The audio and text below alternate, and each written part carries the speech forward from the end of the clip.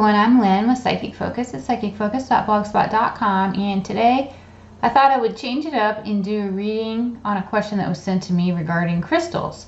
So I titled this Crystals Healing and Metaphysical Properties, and the question that they sent me was, "Hi Lynn, I was wondering if you could do a post about crystals. I've recently gotten into them and I don't know why I'm so drawn to them. Do they really help with healing? And each have different metaphysical properties." And I love this question because I'm also into crystals, so I'm always happy to tune in to anything that's, I think, in our greater good and going to help us or maybe give us some advice or direction. So when I put the question out there, people are drawn to crystals because they have healing and vibrational properties. I mean, anybody who is sensitive and into them can understand what I'm saying. And when I focus on crystals, I actually see this energetic force tied to them. It's almost like a life force, or rather some kind of residual life force. It's like you can feel the energy that they possess, and each one's a little different and unique on its own. You know, they come from the earth. They have definitely a grounding quality to them. They're also very unique, and each one does have its own special property. They each have their own molecular structure, the history of how they came to be.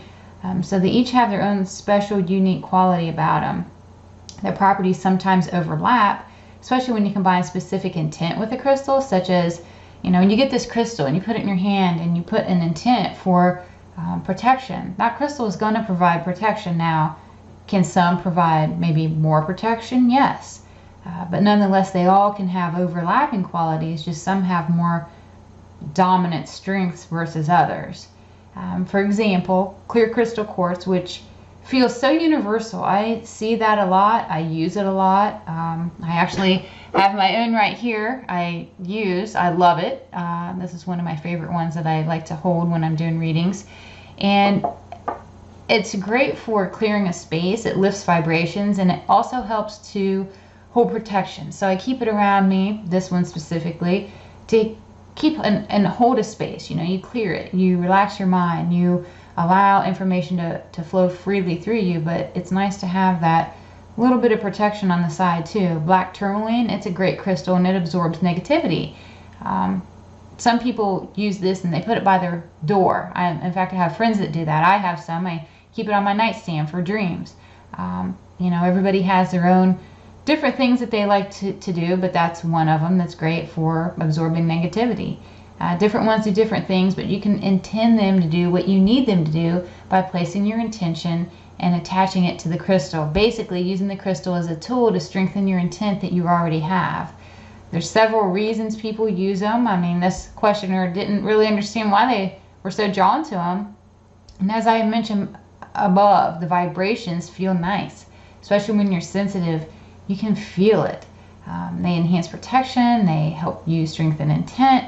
They can do all kinds of things. They also aid in enhancing meditations because you can relax and feel you're in a safe space and protected, even though it's you that makes the space safe and you that makes the space protected. It just is an enhancer, kind of like an amplifier of what you're already trying to do.